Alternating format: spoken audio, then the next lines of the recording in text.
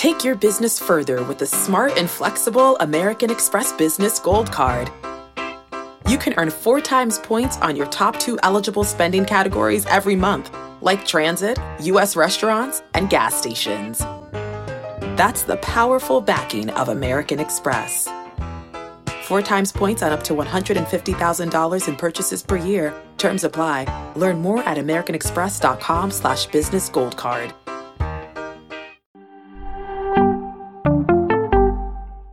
Welcome to the Fantasy Baseball Today podcast from CBS Sports. And first pitch crushing! Deep left field! This is way back! Walk 'em off! Got a fantasy question? Email fantasybaseball@cbsi.com. Get ready to win your league. Where fantasy becomes reality. Now here's Frank, Scott, and Chris. What's up, and welcome into Fantasy Baseball Today on Wednesday, May 4th. Frank Stanfield joined by Scott White and the returning Chris Towers. Chris, may the 4th be with you. Oh, yeah. That's today. I love Star Wars. Yeah, I'm a fraud. I didn't even think about that. I haven't even... There's like 3 movies I haven't seen. I'm a fraud. I wanted to say it, so... I've seen all... I mean, I think Azer finally saw them within the last couple of years, but for a long time, he hadn't seen any of the Star Wars movies, so... I guess you're doing better than the previous host of this podcast in that regard. I saw the 7th movie, which I guess was the first of the most recent trilogy, and then I didn't watch the 2 after that, or however many movies came out. Well, I did a 3-hour podcast with Nick Pollock of Pitcher List about the 2nd movie in the new trilogy. If you ever want to check that out, it's longer than the movie itself. Maybe I'll do that. That was a good time. Just watch the original trilogy. Everything else is derivative. Oh, I've seen the original trilogy, Scott. That's great, but okay. Yeah. No, I've seen the first 6 movies and then the 7th movie and then nothing after Clone Wars, Rebels. There's a lot of good stuff out there in the Star Wars extended universe. Chris, you know I've got a long list of things to watch. Anyway, today on the show, we're not going to talk about Star Wars for the entire podcast. We are going to have maybe our most extensive worryometer yet. Is Jazz Chisholm awesome? And another weird start for Charlie Morton, of course. We'll talk about all that. But first, take it away, Susan. Oh, my goodness gracious. 11 in a row. Anyway, Chris, what do you got? Oh, my goodness gracious. 11 Yankees wins in a row. Yeah. That's right, Chris. Been doing this for a while, Chris. Yeah. I know we haven't seen you in a while, but it's getting old. Yeah, nobody likes that. Carlos Carrasco. Nice bounce back start from him. He got rocked in his previous outing, 8 earned runs in 3 2/3, but he came back with 8 shutout against a Braves lineup that has not been hitting the ball particularly well, but still, you like to see it. 18 swinging strikes, I believe, for Carlos Carrasco in this one. Let me make sure. 17 of them. 8 on the fastball, 9 on the slider. And overall, I mean, only 5 strikeouts today, but overall, he's been very good this season. And it was nice to see him bounce back like that in case you had any concerns. For sure. Yeah, this was his second start of at least 7 2/3 innings pitched. He did that earlier in the season as well. The fastball and slider accounted for 83% of Carrasco's pitches in this start.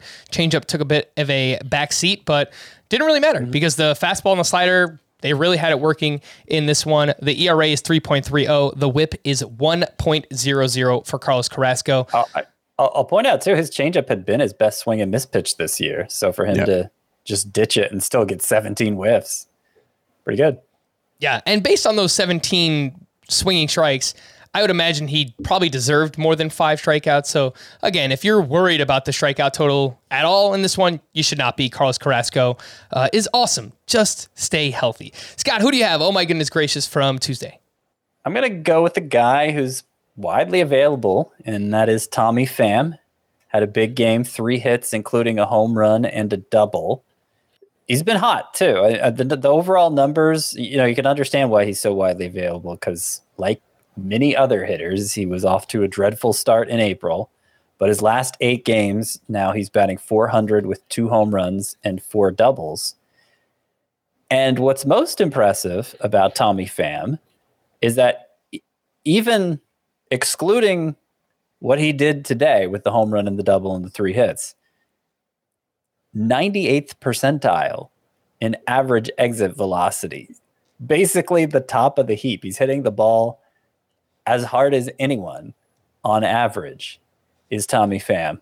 Low line drive rate, so you can understand why maybe the batting average is suffering, but I don't think that's going to be a long-standing issue. I just think that's early season noise, and the quality of contact is the bigger deal to me, especially since he's starting to heat up. Obviously, playing in Cincinnati, it's going to help those numbers play up. He has some stolen base potential, only one so far, but we've seen him steal lots of bases in the past. So I think this is somebody who needs to be picked up in all 5x5 leagues, and really anywhere you need outfield help, because there's a chance he's just going to be. There's a chance I think he just takes off and becomes a must-start player rest of the way. Scott, I'll do you one further. I think that he is a must-add player regardless of format. 3 outfielder leagues, points leagues, category leagues. Tommy Pham right now, you mentioned the quality of contact. His batting average, his actual batting average is just 240. His XBA is 262. His X-Slug is 482. He's in the 80th percentile in sprint speed, according to StatCast. He walks a bunch. He's got a 12% walk rate. 25% strikeout rate is more than manageable. He is only 38% rostered on CBS, which to me makes him the most under-rostered player right now in fantasy baseball league. So I am willing to make that claim. Chris, you weren't as on board before we started. What's wrong with adding Tommy Pham? Well, no, it's not so much that you shouldn't add Tommy Pham. I think it's fine to add Tommy Pham. He's a hitter who's hitting well right now, and there aren't many of those. So yeah, add him. I just like the most under-rostered player. His numbers coming into this season or into this game were like 703 OPS, 3 home runs, and a steal. So like that sounds like a guy who's rostered in 38% of leagues, playing in a bad lineup, coming off a bad season, right? Coming off a bad season prior to that. The interesting thing is he's been underperforming his expected stats 3 years in a row now. His expected WOBA has actually remained relatively constant. 360 in 2020, 354 in 2021, 359 entering today. It was 380 in 2018, so not that far off, 359 in 2019. So I don't know if it's just been bad luck over the past couple of seasons, and maybe he's due for a little good luck, or at least maybe he won't have such bad luck this season. But I also wonder if there's something in his approach that makes him prone to underperforming. When we think about guys who tend to overperform expected stats, the kind of player that you would think it would be a fast player would help, which Tommy Pham is. But, I think there's also like guys who spray the ball all over the field, guys who tend to hit the ball in the air to the pull side. And Tommy Pham does not do the latter. He's pretty pull heavy when he hits the ball on the ground. He is not at all when he hits the ball in the air. Last season, I think his pull rate on fly balls was 15%, and on line drives, it was like 18%. So, if you were looking for a type of player who might underperform their expected stats, that might be what it would look like. So that's one thing to, keep an eye on with Tommy Pham. But yeah, I agree. Adam, there are so few good hitters right now. Yeah, I mean that's the main takeaway is like anyone that's hitting should be rostered, and that's why I just find it interesting that Tommy Pham is as low rostered as he is right now. Would you guys drop? There's 3 names I'm looking at here: Dylan Carlson, Avisail Garcia, Jared Kelenic. Would you drop all 3 for Tommy Pham? Definitely the first 2. I would try not to with Kelenic, but Right. There's an upside issue with Kelenic that I'm not quite ready to pass up that. Not knowing how May is going to play out across the league. I'm hopeful that offense improves quite a bit. I don't think I think it's going to be a bad year for home runs specifically, but in terms of how balls in play perform, strikeout rate is actually improved this year for the first time in like decades. So I'm hoping we'll see something similar to last May, where there was just terrible numbers from high-end players, and then they took off basically from May 1st on. I would drop Joe Adele for him. Yeah, that Makes sense. Jo Adell sent down, of course, to AAA on Tuesday, and his roster rate is still 67%. So that is a move that you can make, and that's a good call, Chris. Unfortunately, our guy, Jo Adell, we're not going to see him for, I don't know, at least the foreseeable future. At least 10 days. At least 10 days. That is correct. Oh my goodness gracious for me, and this will take us right into Worryometer for today. Charlie Morton, another, I'm not going to say rough start. I'm going to say weird start. On paper, it's not a good one. 5 2/3, 6 hits, 5 runs. 4 of those were earned, 3 walks, 3 strikeouts. He only had 5 swinging strikes in this start. That is now 4 straight starts where Charlie Morton has 3+ walks in a start. And that is, he didn't even do that last year over a 3-start stretch, 3+ walks. He's now done that 4 starts in a row, 4 of his first 5 starts to open the season. He only had first pitch strikes to 14 of 28 batters in this one. And same issue that we talked about last week, Chris, could not get his fastball or his sinker over for strikes. And of course, that's just going to lead to a bunch of problems because you fall behind in the count. Then people are not going to chase the curveball later on in the count. Curveball hasn't looked great either. But also in this start, he was just unlucky. There were some soft hits early on in this game, some bad defense. And then he settled down. He retired 9. He got burned by the shift a few times. It only gave up 6 hits, so you get burned by the shift a few times. He retired 9 of the final 12 batters he faced too. He was much more efficient over those, really 3-4 final innings for Charlie Morton. So that's why I say it's a weird start. It's overall, I don't know. There's some good, there's some bad. Scott, we'll start with you. The Worryometer level for our guy, Charlie Morton. It's still pretty low, to be honest. I'll go 4. There are a lot of people trying to convince me I should not be backing Charlie Morton anymore. And I don't know why. I don't know what they stand to gain by convincing me. I think maybe they're just looking for me to talk them out of their stance, hopefully.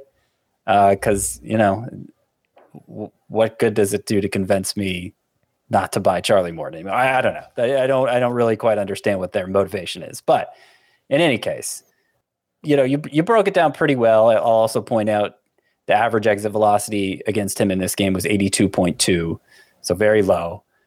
Wasn't getting hit hard on average. Now, he still only had 5 swinging strikes, so it's not like his stuff was playing up. He's clearly fighting it right now. You mentioned the location. That's a part of it, but velocity looks good. That spin rate is still 3,000 RPM on the curveball.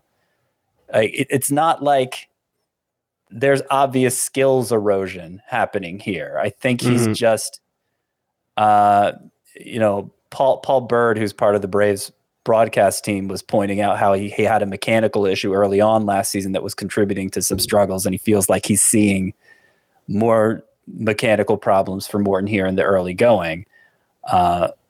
That's something that could be fixed very suddenly. And so, I just want to point out it's a long season, and about halfway through last season, he had a 4.50 ERA, did Morton, and obviously ended up with ace-like numbers. So I was to the point after his last start where I said, okay, obviously you can't drop him, but you can sit him if you want to. Kind of backed off that when I saw he had 2 starts. The temptation there was too strong for the 2-start week. But I'll reiterate that I still buy him long term. If you want to sit him till he gets things right, I don't blame you. All right, I did see this tweet from. Sorry, Chris. I saw a tweet from David Adler. He does work with StatCast. Apparently, the break on Charlie Morton's curveball isn't the same this year. It's just not as good. But yeah, it's not off by some crazy margin, but it is not as good. So just wanted to get that in there. Chris, 2 questions for you. Do you bench him for now? Do you look to buy low? I do want to buy low. It reminds me of Luis Castillo at a similar point last season. And the thing with Castillo was he didn't turn it around immediately. It did take until around June before we really started to see the results. But the thing there was you looked at the underlying numbers. And when we say underlying numbers, there's a couple different ways that we can mean it. We can mean like strikeout rate and walk rate and the peripheral stats. But in those regards, Charlie Morton's not pitching well. He's just not. The 17% strikeout rate, 13% walk rate, that's terrible. And if he continues pitching like this, he's going to be terrible. He hasn't been unlucky. But the underlying physical factors, like Scott said, the velocity, the spin rate, the release point, that stuff mostly looks right. I'm not going to say it looks all the way right. The extension that he's getting on his pitches from the pitcher's mound is not the same as it has been last year, and that could point to a mechanical issue. But it's one of those situations where it seems like Charlie Morton's probably just off, and that makes me think that he'll probably just get on at some point.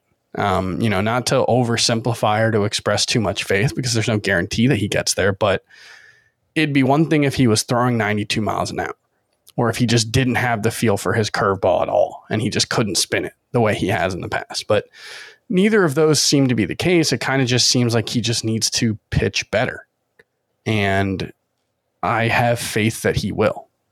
Okay, I believe the next start for Morton is this weekend at Milwaukee. If you play in a daily lineup league, Scott, kudos to you. You said to bench Charlie Morton in daily lineup leagues yesterday. So I would say stick with that. No, he's at home against the Brewers this weekend. I'm fine benching him until he figures it out, but definitely not dropping him, which I'm sure there are some people out there who want to. And I wouldn't be trying to spite trade him either. I don't think this is a get whatever you can for him. I think it's like Luis Castillo last year, and it's frustrating when you're in it, but I have faith that he's going to figure it out. It doesn't seem like he's that far off. All right, let's move over to a few other players on the worryometer. Trevor Rogers with his second rough start of the season. This one up against the Diamondbacks. 4 1/3 innings, 6 hits, 5 runs. 4 of those were earned. He only had 7 swinging strikes on 78 pitches. Scott, the ERA for Trevor Rogers, 6.14. His WHIP is 1.50. What is the worryometer level on Trevor Rogers?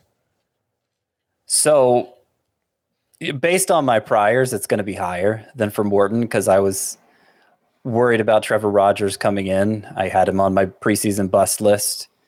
I don't know why I'm not getting any questions about dropping Trevor Rogers. He has an ERA over 6. He has a 1-4 record. I don't know why those questions aren't coming in. It's because he's not 38 years old, Scott. That's why. Coming off a broken leg, yeah. I'm not saying anybody should drop him, but yeah, it's kind of a weird double standard there. Anyway, he looks a lot like the guy we saw the final 2 months of last season. His swinging strike rate is just over 10%. It's not very good. And so I am worried about the same things I was worried coming into the season, where I don't know if he caught the league by surprise those first 2 months last year, if his stuff was just playing up in a way it never has before and then returned to normal. I don't know what happened to cause his effectiveness to drop off mid-season last year, but it seems to have carried over into this year. And if that's the case, he might be kind of a borderline mixed league guy. The changeup is what has really stood out to me for Trevor Rogers. The swinging strike rate on that pitch last year was 19%. So far this year, 9.7% on Trevor Rogers' changeup. So yeah, that's where I would push back on he looks like he did the last 2 months last season, because he still had a swinging strike rate with the changeup of it, or a whiff rate with the changeup of at least 30% every month last season, including 29.3% in July of 2021. I know I said 30%, but we'll round up. And then 35% in September. So far this year, it's 18%. Well, it's 18% coming into this start, and he had 3 whiffs on 8 swings on 25 pitches. So still not great. So I that's the biggest thing, is it's just his best pitch last season he doesn't seem to have right now, in a way that wasn't true at the end of last season. He's getting a decent amount of whiffs on his slider. He's getting a decent amount of whiffs on his fastball. His fastball swinging strike rate is actually up. And so I don't know what's going on there. I don't know if that's something to be concerned about, but it does suggest to me that there's a relatively straightforward fix. I don't want to say there's an easy fix, because I don't know what's going on. It does seem like it's just get the changeup back. I've seen a suggestion, because the changeup is playing so poorly, that maybe he's tipping the pitch, which would be a quick fix. But yeah, I mean, obviously, since I came in with some skepticism, I'm going to be a little more worried than somebody who didn't. All right, let's move over to a hitter, Marcus Semien. He actually went 2 for 5 on Tuesday. It was his third multi-hit game of the season. He is now batting .165 with 0 home runs. His expected batting average is .174.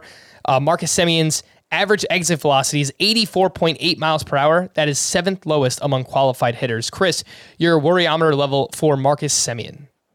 Yeah, I realized neither Scott nor I has actually answered the worryometer portion of the question so far. So I'm going to go ahead and put 6, didn't I, for Rogers? I didn't hear a number. I'm going to say 2 on Morton, 3 on Rogers, 4 on Semien. So whoever's next gets a 5, I guess. Wow. Yours is calibrated lower than mine. The thing with Semien is, I don't know, like this is still a hard time of the year for me because I tend to react slowly. And it's entirely possible that Marcus Semien just, for whatever reason, has just lost it. And we were skeptical that he was going to repeat last season. I don't think any of us expected him to, but we still all expected him to be pretty good. And maybe he's just going to stink all season long. He's 31. That happens.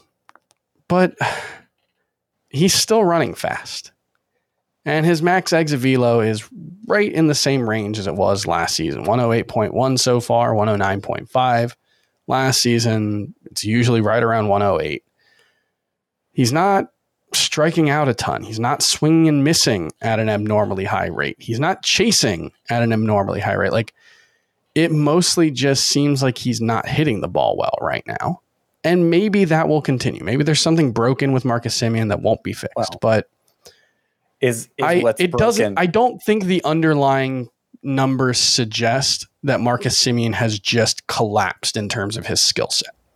And so I generally believe he will be roughly as good as I expected him to be coming into the season, which is significantly worse than he was last season, but better than he has been so far. I don't know that anything will have had to break for Marcus Semien for him to no longer work in this league context, because he was one of those fringier exit velocity guys who somehow still managed to get a lot of home run power out of it. And now we're seeing specifically the way that numbers have declined from last April. Yes, batting average and offense is down as a whole, but those numbers are batting average, BABIP. They're actually similar to last April, right in line with last April. It's really the home run to fly ball rate that has dropped the most from last April, which would affect a fringy exit velocity guy. But that's not really what we're seeing with Marcus Semien. It's not like he's hitting the ball as hard as he did last season, and it's just dying at the warning track. He's like, he had a 41% hard hit rate last season. He has a 23% hard hit rate this season. So, like, but you're saying his max exit velocity is similar to last year. He's a guy who puts the ball in the air a ton, so he needs those fly balls going over the fence. And yeah, I mean, he's also cold, but I'm saying that it could be a combination of the two.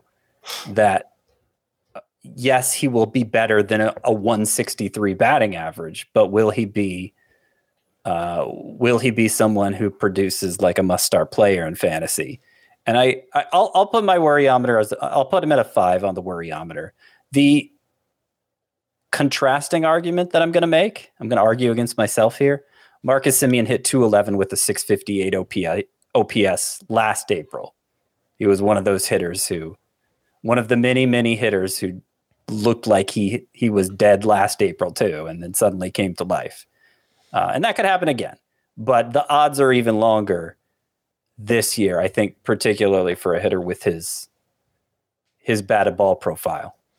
All right, let's move back over to the pitching side of things. Scott, your boy, Ranger Suarez, he's been quite blah through his first 5 starts. 4.63 ERA, a 1.63 whip. He was pitching again on Tuesday. He allowed 5 runs. 3 of those were earned over 5 innings pitched against the Texas Rangers. The swinging strike rate is down this year. The ground ball rate is down. Sinker hasn't been as effective. What is your worryometer level on Ranger Suarez?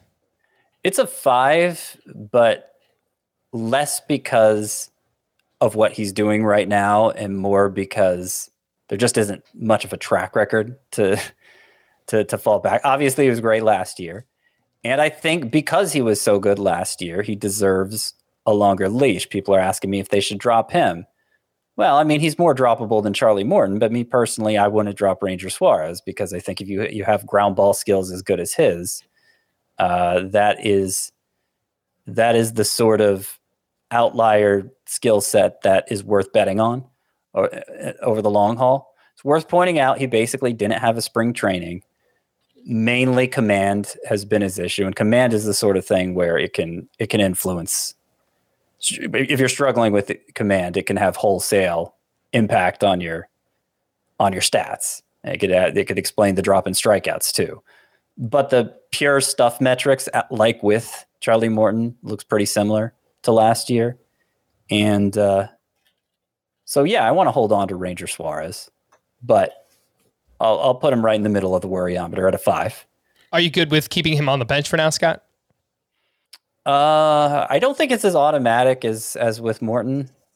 He hasn't been bad in the same way Charlie Morton has. He just hasn't been good. He's been underwhelming. His previous outing was a quality start. Mm-hmm. But yeah, the whip and ERA are both higher than you'd like. I think in a points league especially, I'm not going to flatly say sit Suarez because obviously he's relief pitcher eligible. All right. Somebody who has been quite bad, just straight up bad, is Tyler Mahle. He leads all qualified starting pitchers with a 7.01 ERA, and on Tuesday he allowed 5 runs. 4 of those were earned over 3 1/3 innings pitched. I've noticed the control is way off this year. The walks are up for him. 3 more walks in this start. He has 14 total, and he's averaging 4.9 walks per 9. Chris, your worryometer level on Tyler Mahle? I would say I'm like a 6. I mean, the thing with Tyler Mahle that's tough is he's a tinkerer. He's always been a tinkerer. He likes to tinker. And that has manifested itself in his career in various ways. Sometimes he just won't throw one pitch from one start to the next. Sometimes he'll have a completely different repertoire from 1 month to the next, 1 season to the next. Right now, he has stopped throwing his slider to left-handed hitters. He's yet to throw one so far this season. He's throwing only cutters and splitters and fastballs. And the slider whiff rate is really high, but everything else is pretty mediocre. And so I generally think that what's going wrong with Tyler Mahle is probably that he's just trying to figure things out right now because he doesn't have overwhelming stuff. And he's never had great command. So he's always had to kind of figure out what's working for him at any given time. And when that's the case, I think things can get pretty ugly. You know, that there can be a lack of cohesion and a lack of confidence in the way that he pitches sometimes. But I generally think he'll figure it out. But yeah, I'm not so confident in Tyler Mahle and his skill set and his background that I'm willing to overlook these kind of struggles. So yeah, I'm more worried about him than anyone else we've discussed so far. All right, we'll get to waiver wire pitchers in just a little bit, and I'll bring Tyler Mahle's name back up then. Scott, we're getting a lot of questions about catchers right now as well, so I'm going to lump these 3 together. How would you rank them in terms of how worried you are to least worried? Does that make sense? Which one are you most worried about? Salvador Perez, Yasmani Grandal, Mitch Garver. They're all batting below 200 right now. I'm not worried about any of them, to be honest. I guess I would say I'm most worried about Grandal because he's old and because he is making weak contact, like much weaker than we're used to seeing from him. And so I guess there's some percentage chance this is just the beginning of the end for him. But I would still bet against that this early in the year, coming off the year he just had. I'm least worried about Salvador Perez. I mean, he's the most established, obviously, and his quality of contact is still very high. He's not making enough of it right now, but you know, in the long run, I think he's going to be fine. I still have I have them all ranked basically the same way I had them ranked coming into the year. So my opinion on them hasn't changed. For Garver, I've been encouraged by how much he's been playing, even more than I hoped he would. And I'll point out for him, last April, like I did the same thing for Simeon. Last April, Mitch Garver hit 172 with a 644 OPS. The rest of the way, he hit 289 with a 957 OPS. If this year played out similarly, wouldn't it all surprise me? All right, Salvador Perez, by the way, his average exit velocity is nearly in line with where it was last year. It seems like he's just kind of selling out for power. His fly ball rate on the season was 53.6% entering Tuesday. That was 40% last year and 40% for his career. His line drive rate is way down, which has affected the BABIP and, of course, the batting average for Salvador Perez. So I think as he hopefully distributes these batted ball events more equally, you can't always bank on that happening, but we have a pretty big sample size with Salvador Perez. Go ahead, Chris. I haven't been moved to drop any of these guys in the rankings in any way. And I haven't really been moved to move anyone ahead of them. So in the immortal words of the Reds owner, where are you going to go? Let's say you have any of these guys on your team. What do you like? Who are you supposed to add? Like Alejandro Kirk just had his first extra base hit of the season. There are like 10 catchers hitting over 200 right now. It's as bad as it's ever been. It's not like you have opportunities, even for someone like Mitch Garver, who's relatively low end relative to the other guys, but I still think is a must roster player, a start player. Like there's nobody that I'm looking at and saying, wow, I'm glad I have that. Like there are 27 catchers with 50 plate appearances this season. Would you like to know how many of them are hitting better than 267? That's a very specific number. I will say 2. I know the number 1 and number 2. This was coming into today. I know Travis d'Arnaud is batting like well over 300. That's the only one I know. Over 267, I'll say, 2 seems like a good. I'll go 3. You guys are way over. Travis d'Arnaud is the only catcher hitting better than 267. Elias Diaz is hitting 267. He is number 2 at catcher. Yeah. 6 catchers are hitting better, are hitting 250 or better. Let's see. 3 catchers have more than 2 home runs. I believe 3 catchers have more than 9 RBI. 4 catchers have more than. You can see where I'm going with this. Yeah, it's a struggle. It's definitely even more so than it normally is. The catcher is always kind of a wasteland, but it's been really bad. We were talking beforehand. Second base, I was updating my rankings on Tuesday. It's a wasteland right now. Trevor Story has done nothing. Whit Merrifield dropped in the lineup. Jose Altuve just came back from injury. Marcus Semien has been awful. Ketel Marte has been awful. It's possible that those 2 positions would be more impacted by an offensive environment where the ball's not traveling as far and the offensive results are down, because those would be the 2 places where you would expect the most marginal offensive production. So it's possible that that's what we're seeing, but Grandal, Garver, and Perez have all been guys who've hit the ball really, really hard, even relative to baseball players, not just catchers. So you wouldn't think they would be impacted. If anything, if they were doing well, you might expect them to be better relative to the position than they would normally be. So I can't bring myself to be worried about any of those guys. Plus, I'm going to say this again. I feel like we were having these exact same conversations at the end of last April.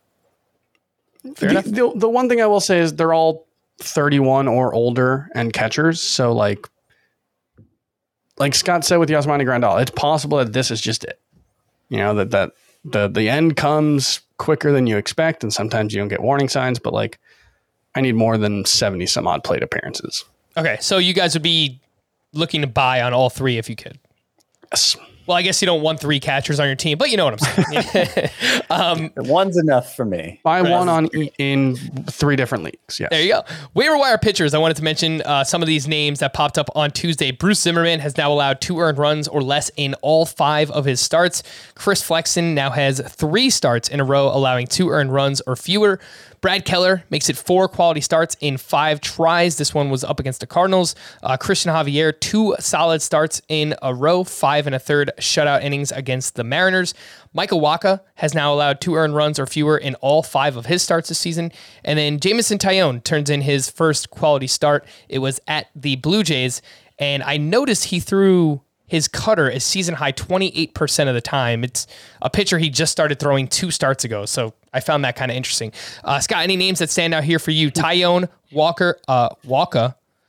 I just read Javier and then I combined Wacha and Javier together and it made Walker. Wacha, Javier, Brad Keller, Flexen, Bruce Zimmerman. We were just talking about how crazy it is the way certain hitters' batting averages look right now. It's wild looking at some of the pitchers, the like just lame pitchers, what some of their ERAs look like right now. Waka's ERA for the year is 1.38. Jameson Taillon's ERA is 2.84, and Bruce Zimmerman's ERA is 1.48. It's like, how? That's just bonkers. That's just bonkers. And like, I don't think it's a reflection of how good these pitchers are in any way. The one who kind of is capturing my imagination a little bit is Bruce Zimmerman, who I've talked about before. His swinging strike rate, excluding this game, hasn't been updated yet, but it's 12.3%, which is good. His xFIP is 284, which is good. I mean, these are a lot of the numbers I normally rely on to evaluate pitchers. Bruce Zimmerman is showing up high in them, as well as having that low ERA. He hasn't pitched particularly deep into games yet. Only once has he gone 6 innings. But it's possible. It's possible he's going to be halfway decent for the long haul. And I would say of these three, he'd be the one I'd most likely to pick up. I'm still not especially motivated to do it. But Taillon and Waka, I don't see a lot of encouraging signs there, projection-wise. Yeah, I think the top 3 for me on this list, Zimmerman, Christian Javier, and then Taillon after, just because I don't really trust Flexen, Keller, or Waka very much. Chris, would you drop Tyler Mahle for any of those names? I don't think so. Like, I'm interested in Zimmerman. The changes that he's made to his pitch mix are sort of interesting, throwing more changeups in particular, but his fastball is so bad that it's just like, it's really hard to be good with a fastball as bad as his. I mean, the swinging strike rate entering today's start was like 7% with the fastball. I think his WOBA allowed with the pitch last season was almost 500. Let me see, 491 WOBA allowed last season, 711 slugging percentage with his fastball. So you can only go so far, and he's throwing it 33% of the time right now, and even that might be hard to get away from.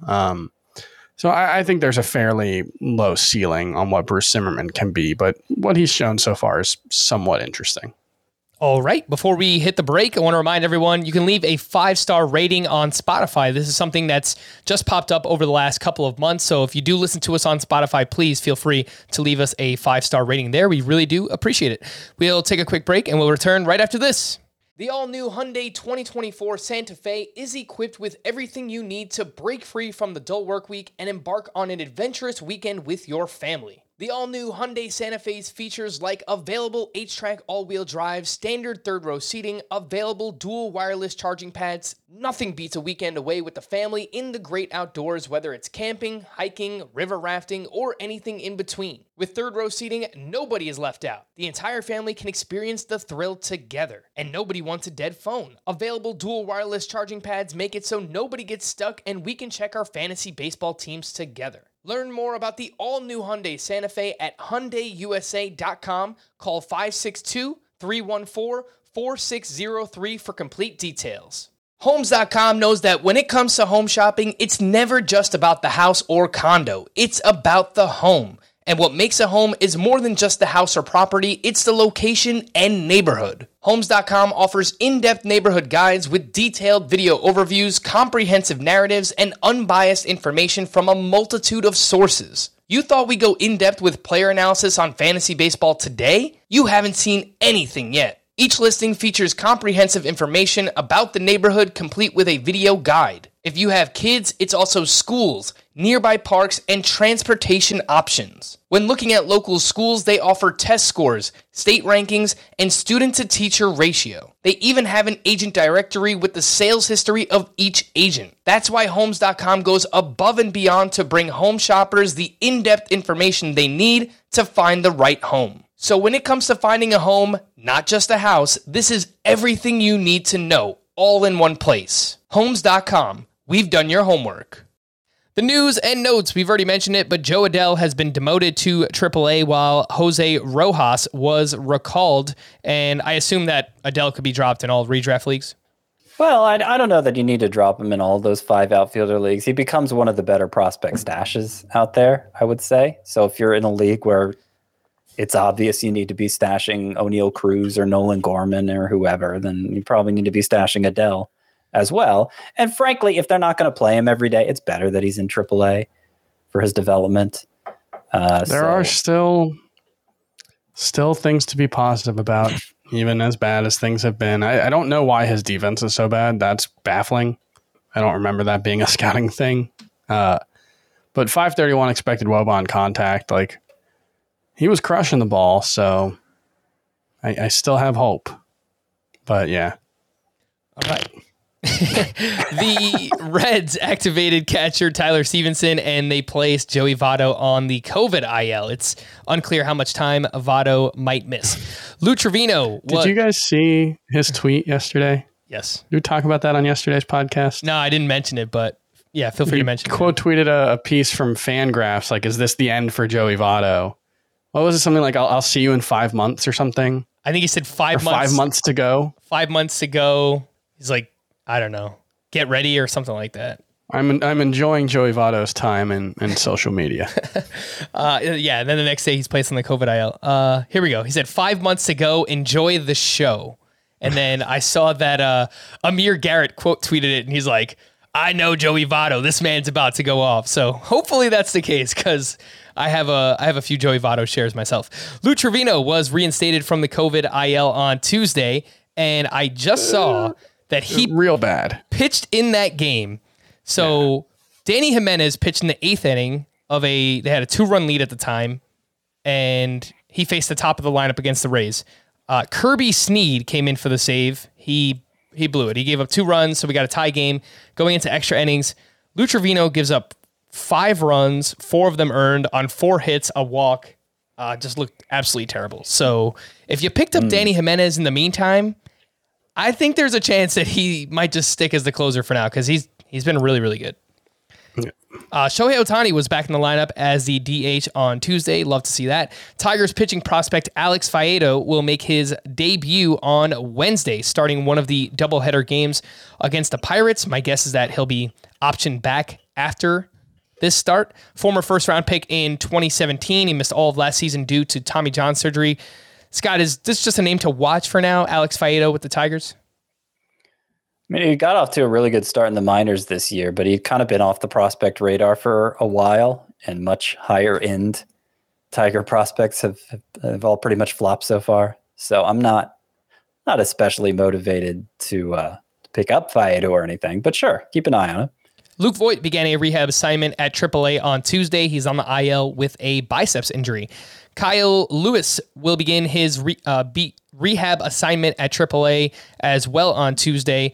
He is 46% rostered. And if Jared Kelenic just continues to play this bad, I think he's probably going to be the one that loses out on playing time. But Kyle Lewis is coming back soon. Mitch Haniger's out for a while now, so is it still... I don't know that anybody needs to lose playing time. Fair. MJ Melendez made his debut at DH while batting 7th in the lineup on Tuesday. He went 1 for 3. I was really impressed. I saw some of his plate appearances. He was taking close pitches. His pitch recognition looked solid. He had a walk as well, 2 hard hit balls, including one that went 375 feet. It was 102 miles per hour off the bat. Would have been a home run in 9 of 30 ballparks. So a nice little debut there for MJ Melendez. Yeah, maybe last season. I don't know if they've updated that yet. Yep. Edmundo Sosa was placed on the COVID IL by the Cardinals, and as a result, prospect Juan Yepez was recalled. He was hitting .279 with 9 home runs and a .974 OPS at AAA this season. Scott, should we add Juan Yepez anywhere, or just see if he plays in the meantime? Yeah, I mean, we got to see how much he plays. He had some deep sleeper appeal back in spring training when it looked like he might win the DH job. Pretty good hitter, but so let's see how much he plays and react to it then. Miguel Sano will undergo surgery later this week to repair a torn meniscus in his left knee. Wade Miley is set to begin a minor league rehab assignment on Thursday. Carlos Santana was scratched Tuesday due to right ankle soreness, and this is especially interesting because Royals first base prospect Nick Pratto has been coming around recently in the minors. So if there's any extended time missed for Santana, just remember the name, Nick Pratto. Josh Winder is expected to make another start this Friday in Oakland. He was great in his previous start. Wilson Contreras was not in the lineup Tuesday with an undisclosed injury. He is day-to-day. Sonny Gray will make a second rehab start at AAA later this week. He's on the IL with a hamstring injury, and Nelson Cruz exited Tuesday's game with back stiffness. So if you were hoping for Coors Field to get him back on track, you might have just missed out on it, unfortunately. Is Jazz Chisholm awesome? Let's talk about it. He went 2 for 5 with a double. All right, fair enough. Let's move on. He went 2 for 5 with a double, 2 RBI, and he is now batting .318 on the season. Has 4 homers, 3 triples, 5 doubles total, 4 steals, and OPS over 1,000. I noticed he's dropped the ground ball rate quite a bit this year. Line drives, fly balls are up, the pull rate is up, and earlier in the season, the StatCast numbers didn't really back it up. All of a sudden, the expected batting average and expected slug, they look really good for Jazz Chisholm. Chris, what do you think? Is Jazz Chisholm awesome? Yes. Now, is he this good for fantasy? That's a different question. Jazz Chisholm is indeed awesome. But I'm skeptical that this just represents some new baseline level of expected production from Jazz Chisholm. He's still striking out quite a bit, not an alarming amount, but 27% is not so far from 29% that you can just say it represents a new skill set. I think that's probably, if he struck out once, maybe twice more so far this season, he would have the exact same strikeout percentage. So not really ready to make any sweeping declarations there. He's hitting the ball really well, but that's the kind of thing Jazz Chisholm can do from time to time. You know, we saw it last April. He was one of the best hitters in fantasy. One of the now, few. I'm not exactly sure whether the underlying numbers were the same, whether he was hitting the ball as hard consistently as he is now. He had a 27% line drive rate, a 31% hard hit rate based on Fangraphs splits page. I'm not sure how that compares, but I'm looking it up right now. Let's see. Try to kill time. 26% line drive rate, 35% hard hit rate. There's differences there, but for the most part, this looks like just a locked in version of Jazz Chisholm. And it's entirely possible that he's just locked in now, that this is just the light switch flipped on and Jazz Chisholm is just going to be an amazing player moving forward. But I'm not prepared to say that yet because we saw him be streaky last season. And the thing about streaks is they come and they go. They ebb and they flow. And so I want to see what it looks like for Jazz Chisholm when he's not hot before I make a call. And maybe that's a cop-out. But I guess it's all to say that I wouldn't recommend going to try to buy Jazz Chisholm right now. Fair enough. So I guess the flip side of that's that... not to say sell Jazz Chisholm. Yes, that was my next question. Scott, obviously you were one of the more skeptical people on Jazz Chisholm coming into the season. What have you seen? Would you look to sell high on Jazz based on what he's done thus far? I am a little skeptical too. I mean, it's possible it's a breakout. The talent, you know, he has a great tool set, and a lot of times those guys do break through and become studs. So that was always on the table. But like Chris said, I mean, the biggest changes in the underlying numbers are line drive rate. It's just ridiculously high right now, obviously unsustainably high. And the barrel rate is about twice what it was last year. Not that isn't a number he could sustain, but as I pointed out a number of times, barrel rate this early in the season could just be an indicator of streakiness. And then those are just two incredibly noisy stats. And when you talk about barrel rate, like his barrel rate is twice as high as it was last season. It was 9% last year. It's 15.6%, so almost twice as high. What that means is through, 18 games, something like that, he's got 3 extra barrels. 19 games, so he's got 1 barrel per every 6 games. line drive rate, probably a somewhat similar number. You've probably got like 10 line drives right now. And so if he had 8, it would be the same rate as last season. So true. That's not to say he's not, like, he is playing well and he's capable of continuing to play well. And there aren't a lot of guys who are capable of 4 home runs and 4 steals in a month. You know, like, just flat out, just that part of it makes it so that you probably shouldn't be selling Jazz Chisholm. And just to fit in with the theme of the show, as Chris mentioned it, I mean, Jazz Chisholm was one of the few players who was awesome last April as well. Yeah. And then he wasn't basically any month thereafter. He was kind of the opposite of so many studs around the game. And that's not to say this year is going to repeat last year for all of these players, but it's just to point out how abruptly and how drastically things can change, as it did for these very players last year. I know last year, I think it was mid-May, he got hit with a hamstring injury, and then he had a COVID situation later on in the season. I'm making excuses for the guy, but there was some stuff that he was going through last year. The pull rate, I've mentioned this for a lot of basically any hitters that are playing well right now. The pull rate is up. It is up tremendously for Jazz Chisholm, so that is something I have noticed for him.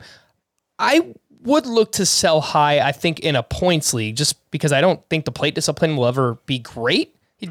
If he's this good, like, he's just going to be good in that format regardless. But I would look to sell high maybe in that format, but in Roto, I'll stress high. Like, I mean, obviously the upside is evident, and you don't want to just out of fear pass up one of the biggest breakout players of the year. Like, you don't want to do that. But given how desperately most people need hitting right now, you could probably get a heck of a lot for Jazz Chisholm, and it might be worth pursuing. I've been reluctant to move him up you mentioned second base, Frank. So many of the great hitters at that position are just off to dreadful starts. And I've been reluctant to move Chisholm ahead of them because I don't feel like they'll perform that way all season long. And I'm skeptical he'll sustain this pace all season long.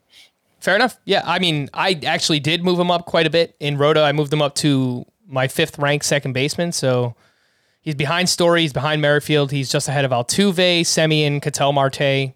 Altuve it's close with because, if he does what we all expected to, he should still be very good. But yeah, he's top 5 now for me. We'll see if he can keep it up.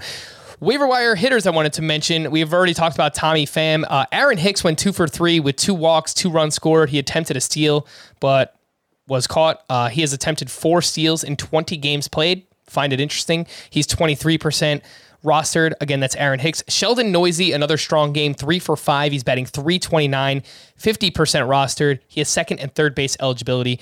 Chris, Aaron Hicks at 23% and Sheldon Noisy at 50%. Do you think those roster rates need to be higher for either? No, Hicks is one of those players that's really tough because, look, if he continues to attempt a stolen base every 5 games, that would be, 25 over the course of a full season, maybe 30. That would be notable, and he would probably be a must roster player in Roto leagues, but I'm not necessarily convinced that that's something you should buy into just yet. His sprint speed is still pretty mediocre right now, and he's 2 for 2 and 2 on 4 attempts. So I'm not sure how much he'll keep running. And he's one of those difficult players who is probably more valuable in points leagues where, for the most part, you have only 36 outfielders. He's not going to be one of the best 36 outfielders. So I think he's pretty fringy in every format. All right. In deeper leagues, a few names stood out. Yadiel Hernandez, 3 for 4 with a double and 2 RBI. He's batting .429 over his last 7 games. Mike Moustakas is back with the Reds. He went 2 for 4. He hit his first home run of the season. He's got 6 hits over 5 games since returning from the IL. Edward Olivares, 4 for 5 with 2 doubles, and he was leading off in this game. He's batting .379. Christian Walker went 2 for 5. He hit his 6th home run of the season. The expected numbers look much better for Christian Walker right now. And the last name on this list, Chad Pinder, he went 2 for 4. He has 8 hits in 5 games since returning from the IL. Scott, any standout here? Yadiel Hernandez, Moustakas, Olivares, Christian Walker, Chad Pinder. I'm kind of interested in several of these guys, actually. We talked about Yadiel Hernandez before, just a really interesting profile. Not going to be a power guy because he puts the ball on the ground too much, but he's like the shift can't stop him because he just hits the ball everywhere and he doesn't strike out much. So he's probably a pretty safe source of batting average. I don't think he's going to play quite every day, so that might knock him out from standard mixed league consideration. But it's an interesting Michael Brantley-ish profile there for Yadiel Hernandez. Christian Walker, you mentioned he is impacting the ball very hard, putting it in the air a ton, and maybe as the environment conditions improve, as the weather warms up, that's going to translate to a better success rate on those balls he's putting in the air. I'll also note his line drive rate is virtually non-existent at this point, which basically means he hasn't hit any line drives yet. He hasn't gotten those surefire hits on all the balls. So that explains why his batting average is so low relative to the way he's hitting the ball. But if he keeps hitting the ball like he's hit it, I think his numbers are going to be pretty solid, much improved from last year when it looked like he had nothing left. So Christian Walker is kind of an interesting pickup. And there was a third one. Edward Olivares. Yes, that's the guy. He is often... It's finally happening, maybe. I've been touting Edward Olivares for like 3 years, I'm pretty sure, as a deep sleeper. And yeah, some interesting stuff there. Chris, no, he just had a great game. That means the Royals are going to send him down after this one, of course. He's been the beneficiary of Adalberto Mondesi going down. They've had Whit Merrifield move back to the infield. Olivares has played almost every day since then. Already 2 stolen bases. Got the 4 hits today. He showed some power in the minors as well. And he's got 4 stolen bases on the season now, right? Or is it just the 2? Just the 2. No, just the 2. Just the 2. Yeah, but it could finally be happening. He could finally have some roto appeal. All right, a few other hitting standouts I wanted to mention. Alec Bohm was moved up to number 2 in the lineup for the Phillies. He went 2 for 4. He's now batting .322, 75% rostered, so might be out there in some 10-team leagues. Definitely should be added. And in deeper leagues, I might even be looking to buy high on Alec Bohm. I really like what I've seen there. JD Martinez, back-to-back games with a home run. He has 5 hits over these last 2 games. Carlos Correa slowly coming around. He went 2 for 5. He has 13 hits over his last 6 games. The batting average is up to .264. Aaron Judge is absolutely on fire. He went 2 for 5 with his 9th home run. Ties him for the league lead with Anthony Rizzo and CJ Cron, who also hit his 9th home run on Tuesday. John Carlos made a child cry today. Who is that? CJ Cron? Aaron Judge made a child cry. That's not true. Of joy. Okay. Yes. I saw that. That was actually really cool. The Blue Jays fan, very cute. Caught the home run and he gave it over to a young Aaron Judge fan. That was awesome. Giancarlo Stanton went 1 for 4 with his 5th home run. He now has an 8-game hitting streak, 3 homers during that span. Bo Bichette slowly coming around as well. He went 2 for 4. He has 7 hits, including a home run and a steal over his last 4 games. Seiya Suzuki, all of a sudden going the other way, went 0 for 4 with 2 strikeouts. He is batting .204 over his last 15 games. Strikeout rate is up. Fly ball rate is 55%. So I think Suzuki might be selling out just a little bit too much right now. Frankie 2 hits. Bud, what's going on? 1 for 4 with 2 strikeouts. He is batting .213. He's still 76% rostered. Scott, is it okay to drop Frank Schwindel?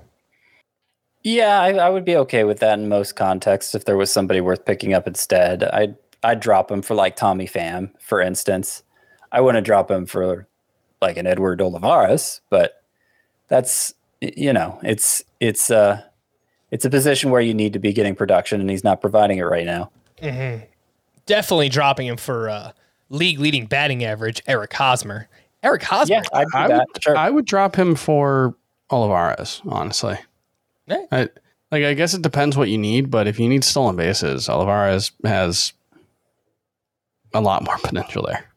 Hosmer is now 80% roster. All right, someone's listening. Willy Adames went 1 for 4 with his 6th home run. He has 5 homers over his last 8 games.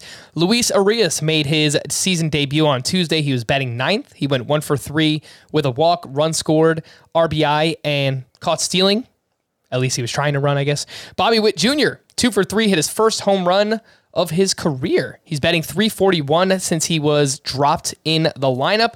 And the Nationals enjoyed their 11-game hit streak for Witt. Yeah, awesome. Love to see it. The Nationals enjoyed their first game in Coors. 5 players with multiple hits, including Josh Bell went 3 for 5 with his third home run. Keibert Ruiz went 3 for 4 with 3 RBI. Juan Soto also hit his 5th homer of the season. There was a few pitching standouts that we probably should mention. I don't know if there's anything actionable with any of them, but we'll do it quickly. Alek Manoah makes it 5 for 5 in quality starts to open the season. Brandon Woodruff, season high 12 strikeouts against the Reds. Carlos Rodon has now allowed 2 earned runs or fewer in each of his starts. Julio Arias, back-to-back quality starts. He has allowed 1 earned run or fewer in 4 straight. And then Kyle Wright, not really an ace-like performance in this one. Still pretty good, but he was much more human. 7 innings, 9 hits, 3 runs, 3 strikeouts. Chris, anything you'd like to add on Kyle Wright, Julio Arias, Rodon, Woodruff, Alek Manoah? Yeah, I mean, I think it's, both Rodon and Wright. I think it's a good sign that they got good results despite not necessarily either having their best stuff or pitching at their best. They both had 3 strikeouts, didn't get a bunch of swinging misses like we've gotten used to. And obviously Carlos Rodon is both much higher end and more proven than Kyle Wright, and I have more confidence in him. But it's good to see both of them have that kind of outing when their stuff wasn't at their best. And then Brandon Woodruff, there's been some concerns this season. He hasn't pitched super well, but there had been some stuff with his fastball not playing up quite as much. The swinging strike rate hadn't been where we'd seen it. And Woodruff is a guy who, unlike a lot of pitchers, really relies on his 4-seam fastball, especially to get strikeouts. And he has a very high swinging strike rate on it. He got a ton of swinging strikes today, 8 of them on the fastball, 18 overall. So that's a very good sign. He's fine. He's an ace. Scott, this guy is not necessarily an ace. He once was considered an ace. Noah Syndergaard, a 7-inning quality start at the Boston Red Sox. I can't figure him out right now. He's like pitching to contact. His control has been awesome. Only 5 walks through his first, I believe it's 5 starts here. He's got a 2.63 ERA. His xFIP is up over 4. If you can cash in on Noah Syndergaard, would you look to sell high on him? Yeah, I consider him a pretty obvious sell high candidate. Yeah. I was surprised to see, though, at least coming into this start, his swinging strike rate is basically what it's been throughout his career. It hasn't translated to strikeouts, obviously, and the velocity is way down, so you would expect the swinging strikes to be down too, but it hasn't been. So that got me thinking, but I still think that the more reasonable take is that he's due to regress here. All right, the call to the bullpen. Edwin Diaz picked up his 5th save of the season. Liam Hendriks pitched a clean 9th inning for his 6th save and 2nd in as many days. Joe Barlow pitched a clean 9th for the Rangers, picked up his 2nd save. He's still 62% rostered if you need a save source out there. For the Red Sox, Jake Diekman was used to record 4 outs across the 6th and the 7th innings. Ryan Brazier pitched in the 8th. And Hansel Robles was warming up to pitch in the 9th inning. They had a 3-0 lead at the time. And then JD Martinez hit a solo home run in the 9th. That made it 4-zip. And then they went with Sawamura in the 9th inning. So unfortunately, no save for Hansel Robles. For the Brewers, Devin Williams got his 2nd save. Josh Hader was unavailable due to back spasms. The Diamondbacks' Joe Mantiply picked up his 2nd save with Ian Kennedy pitching 3 of the last 4 days. And we already mentioned everything that went on with Oakland. It's just Lou Trevino made his return. He got blown up. So Danny Jimenez looks like maybe he will get more save opportunities moving forward. To stream or not to stream, let's start with Wednesday. Madison Bumgarner at the Marlins. Eliezer Hernandez versus the Diamondbacks. Jose Quintana at the Tigers. Martin Perez at the Phillies, Dylan Bundy at the Orioles, Kyle Bradish versus the Twins, Garrett Whitlock versus the Angels, Michael Pineda and Alex Faedo are both going up against the Pirates. So I think yesterday I said Bundy, Eliezer Hernandez, Madison Bumgarner. Not that I like any of them, but you're forcing me to pick 3. I might move Jose Quintana ahead, maybe to the top of that list. But you'd rather not start any of these guys. In a Roto league, I might just have Garrett Whitlock at the top. Although Madison Bumgarner, the Marlins have been aggressive with platooning. They've sat Jazz Chisholm and Jesus Sanchez against some lefties. I would be surprised if they sat Jazz today, but it wouldn't surprise me if Sanchez was out. But Marlins are like 26th in WOBA against lefties, so that may not be the worst outcome. Yeah, Mad Bum, much like Brad Keller and Chris Flexen, who we mentioned earlier, the ERA looks good, but the underlying numbers do not look very good. Not someone you want on your team long term, I don't think. For sure. For Thursday, we've got Rich Hill versus the Angels, Adrian Hauser versus the Reds, Taijuan Walker at the Phillies, and Nick Martinez going up against the Marlins. I think Hauser might be the only one that I'd want to go with. Yeah. Yep. Nick Martinez is okay, but I don't love it. Adrian Hauser? Yeah, let's do that. All right, we're going to wrap there. For Scott, Chris, I am Frank. Thank you all for listening and watching Fantasy Baseball today. We'll be back again tomorrow. Bye-bye.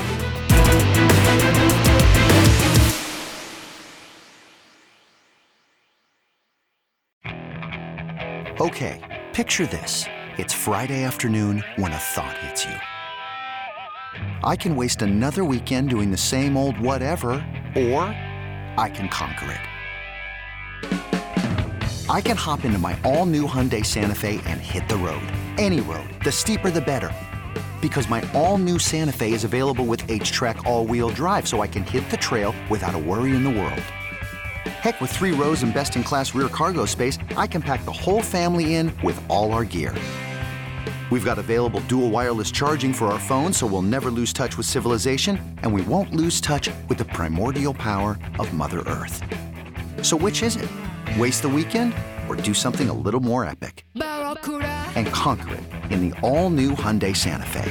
Visit HyundaiUSA.com or call 562-314-4603 for more details. Hyundai, there's joy in every journey.